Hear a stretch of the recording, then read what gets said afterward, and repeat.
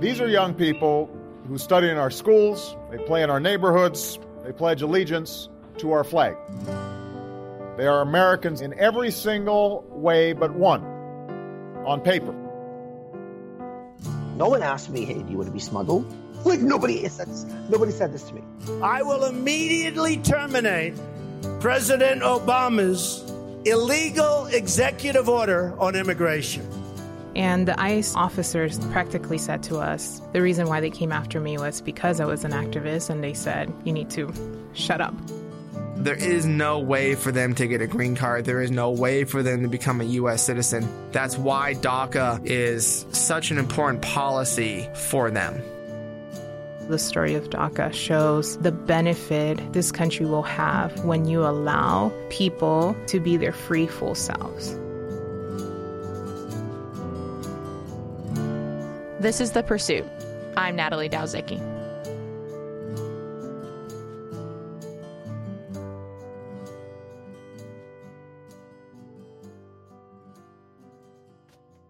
Can you remember when you were preparing to get your driver's license? Or maybe when you were assessing your options for college? Now imagine in this frantic time that you were told you were undocumented, that you didn't belong here. Hi. Do I say hi? Yeah, go ahead. Hi, my name is Ewolua Ogundana. I'm a student at Trinity Washington University. I'm from Lagos, Nigeria, and I came to the U.S. when I was 5, so in 2004, and I haven't been back ever since. Iwa is undocumented, and her parents didn't tell her until she was a teenager. They hid it from me. I kind of had to, figure it out on my own. I knew we weren't citizens. I knew that. My dad made that clear. But I didn't know that being undocumented meant I couldn't work. I didn't have a Social Security card. I didn't know it meant that I wouldn't be able to, apply to scholarships as easily as my peers. The actual barriers of it, I hadn't experienced. So until I did, that's when it fully oh, so you're really, really undocumented. With them hiding it, I had to learn the process.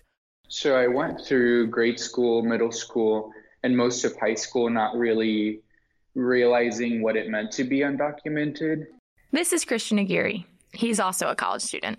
Until I took a course. At that point, the state of Illinois used to require that all the students in high school take a driver's ed course.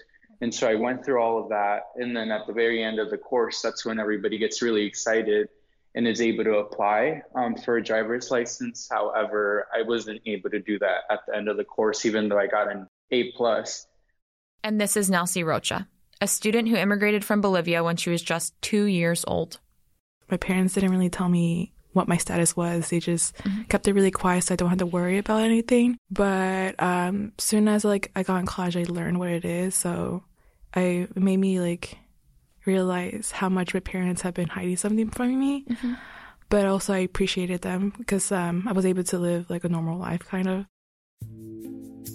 Every immigrant we talked to knew that their parents made the most challenging decision of their lives to uproot their families for a chance to live in America.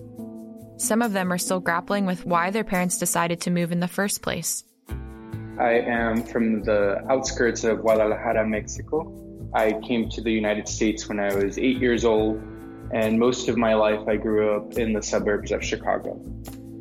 Originally, I thought I was coming on vacation. So I remember it was a summer. And so we came and I thought that, I was going to get to see Disneyland and, all those touristy places.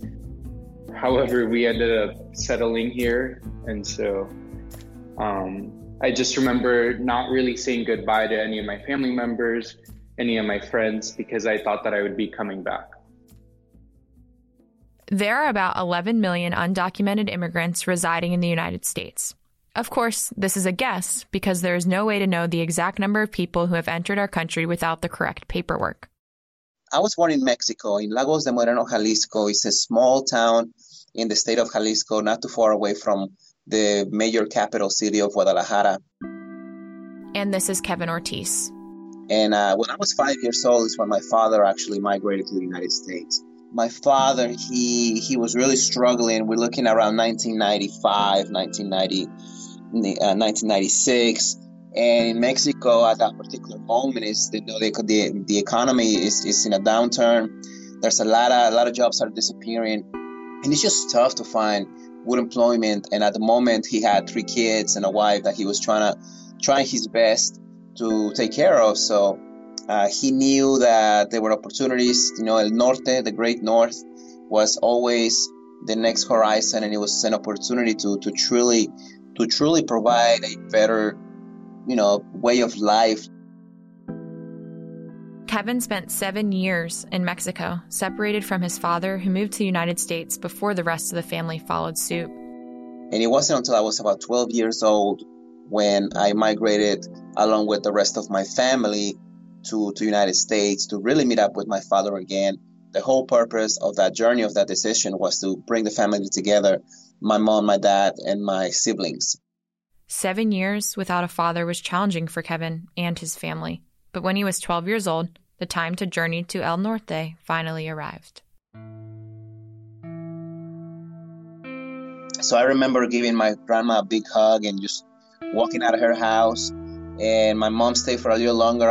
Me and my sister and my brothers, we started the walk over to the bus station where the big bus was to take us to the La Frontera. That was I can only imagine how tough that was for my mom to say goodbye to her own mother.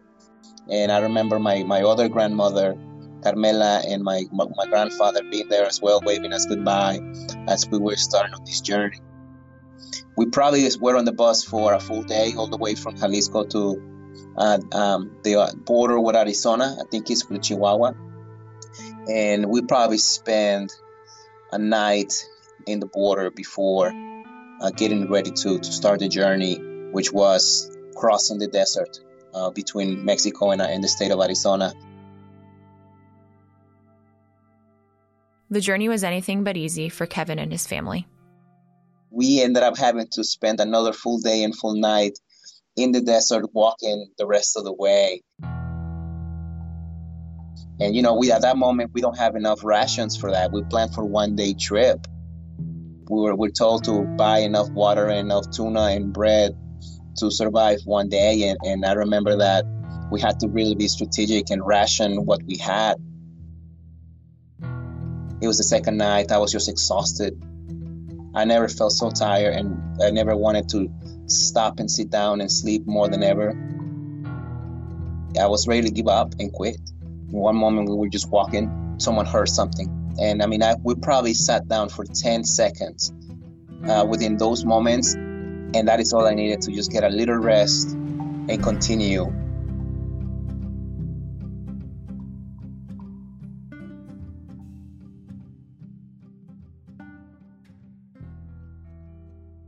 The struggle was far from over for Kevin and his family, even though the journey across the desert was now a memory. It's a little tough for me because even for some years, I feel like I blocked that memory out of my brain. I wouldn't think about it. It was very tough. And I guess a way of dealing and coping with it was just to forget and not to think about it. However, recently, over the past 3-4 years, that memory has returned, and I embrace it a lot more. I'm proud of the fact that we went on such an incredible, dangerous journey. And I'm so proud and so honored to call my mother, because she took us on that journey, right? She found the courage to do it. She understood her purpose. She knew the why. And I always remember that big saying by Viktor Franklin, which is, if you know your why, you can endure anyhow. And our purpose was to bring the family together, and it didn't matter how we were going to do it. When Kevin arrived in the U.S., he was fully aware that he did not have the correct papers to reside here permanently. Immigrants risk it all to come to America. They face more barriers than we can count. This is Alex Nowrasteh, Director of Immigration Studies at the Cato Institute.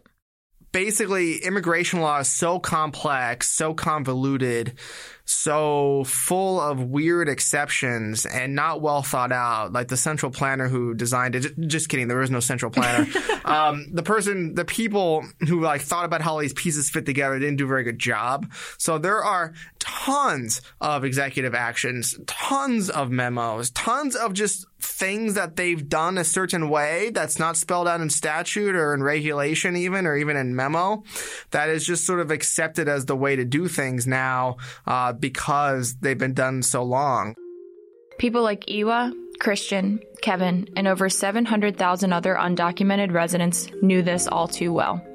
Since as early as 2001, people in their situation have been known as dreamers, not just because of their dreams for a life in America, but also because of a possible legislative fix to their situation, the Development, Relief, and Education for Alien Minors Act, or the DREAM Act. When it was most recently proposed to Congress in 2011, it had widespread public support, but was still struck down. However, the Obama administration decided to bypass Congress altogether and instituted the Deferred Action for Childhood Arrivals program, or DACA. It was an executive action that basically took off the table a large number of dreamers, people who were brought here as young children who were unlawful immigrants from deportation. They had to fulfill several requirements, so they had to have entered at a certain, past a certain point, a certain age and date.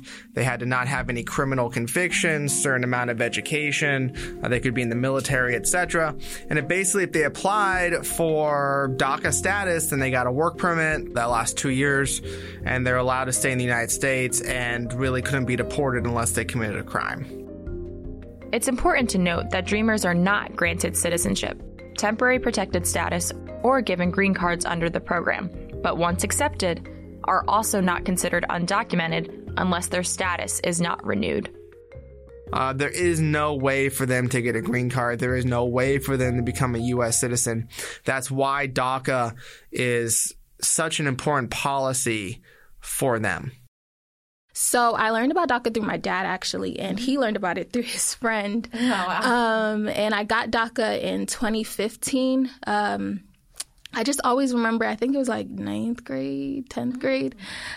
He was always saying, Obama passed this policy and I think you can benefit from it. You have to look into it. But I really had no clue what it was. I didn't know how it would help me. At that time, I didn't really fully understand what being undocumented actually even meant because I wasn't applying to anything at that time. So it was once his friend told him about it. And then when I was of age, I think 15, I sent my application. I remember my mom driving me to Baltimore to the USCIS to go through the application process, submit the application, do my fingerprinting, all those things.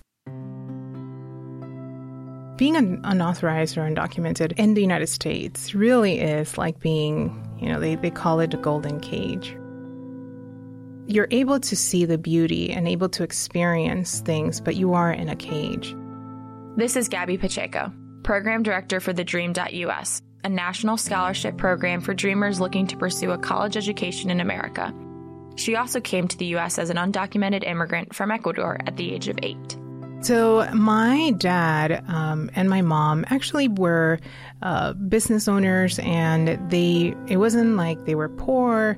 They actually had resources, and we had a pretty good life in Ecuador. But they used to frequent the United States. And one time my dad saw a group of elementary school children walking alone from, their house to school. And he thought, oh my gosh, that would never happen, in our home country. And I want that level of safety and freedom for my children. Gabby came to the U.S. in 1993 when she was 8 years old. Unlike many undocumented families, Gabby's family came to the U.S. as prepared as possible, even with Social Security numbers. She was aware that something was wrong with her paperwork because her family was never able to secure a religious visa, which was their intention when they moved. As she grew up in the United States, she became more vocal and determined for society to understand the plight of living undocumented in America. She embarked on a 4-month-long walk from Miami to D.C. She was the first undocumented Latina to testify in front of Congress, and she was recently recognized as one of Forbes' 40 Under 40 Latinos in American politics. In 2006, ICE actually came and raided our home, detained my parents and my sisters. And the ICE, officers, the ones that were leading, practically said to us, the reason why they came after me was because I was an activist, and they said, you need to shut up kind of thing. As a person that believes that I'm an American and that I hold true the values, I was like, what? No, you're going against the most important, First Amendment, right? No, I'm going to keep speaking up. DACA recipients don't have the ability to become full-fledged citizens, so they try to get the most experience out of their 2-year permit. In most cases, it means that they are not only attending classes full-time, but also working to financially support their entire family. DACA recipients can enroll in university classes, but in most states they are not eligible for in-state tuition. There are very few scholarship opportunities for these students. This is Oscar Hernandez.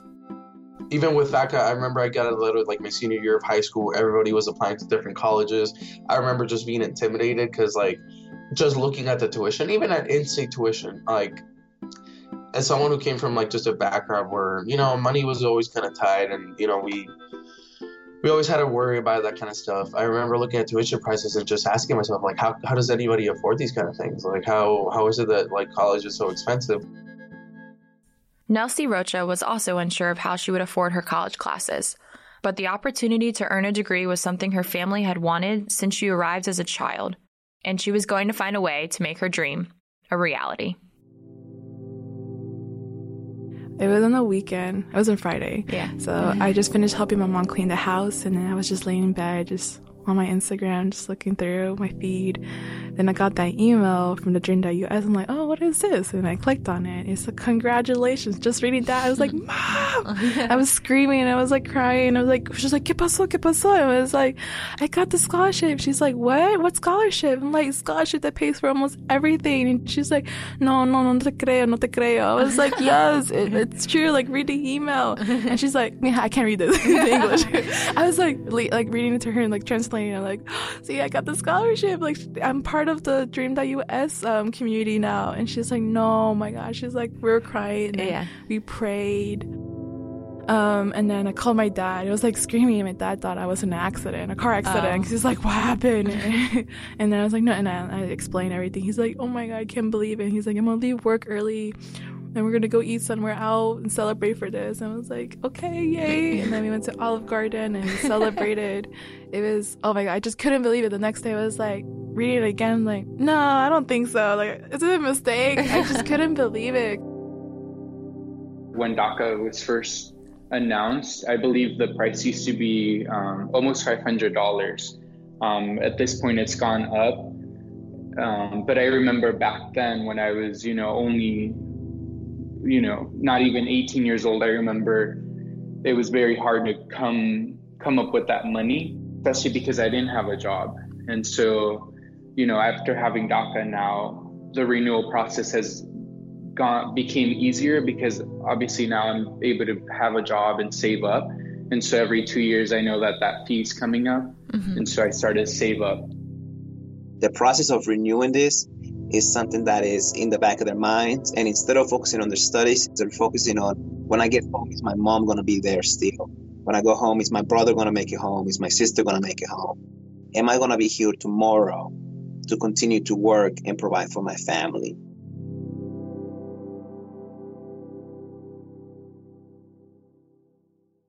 I think when we talk about DACA recipients, we focus a lot on just the people who have DACA, but I think I'm always thinking about my parents because I wouldn't be here and be where I am if it weren't for them.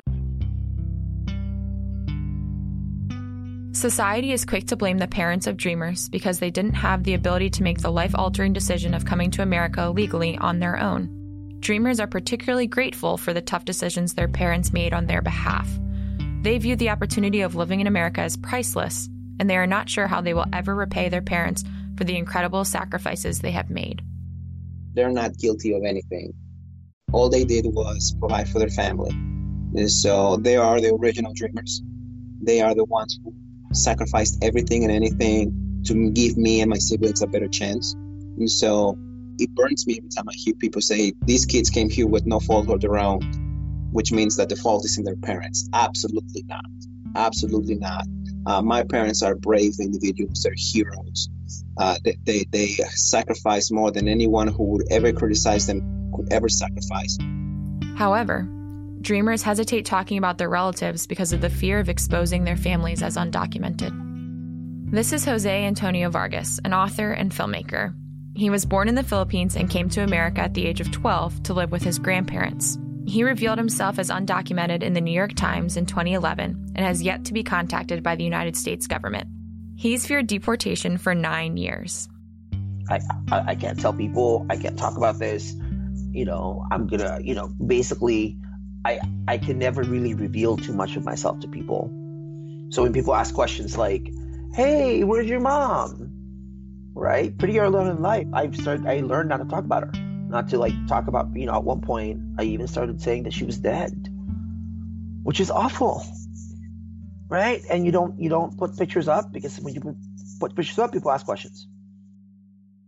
However, our community is resilient.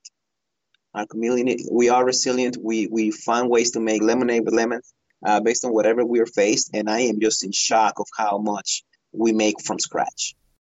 For good reason, America has been dubbed the land of opportunity. DACA has given that opportunity to many young immigrants.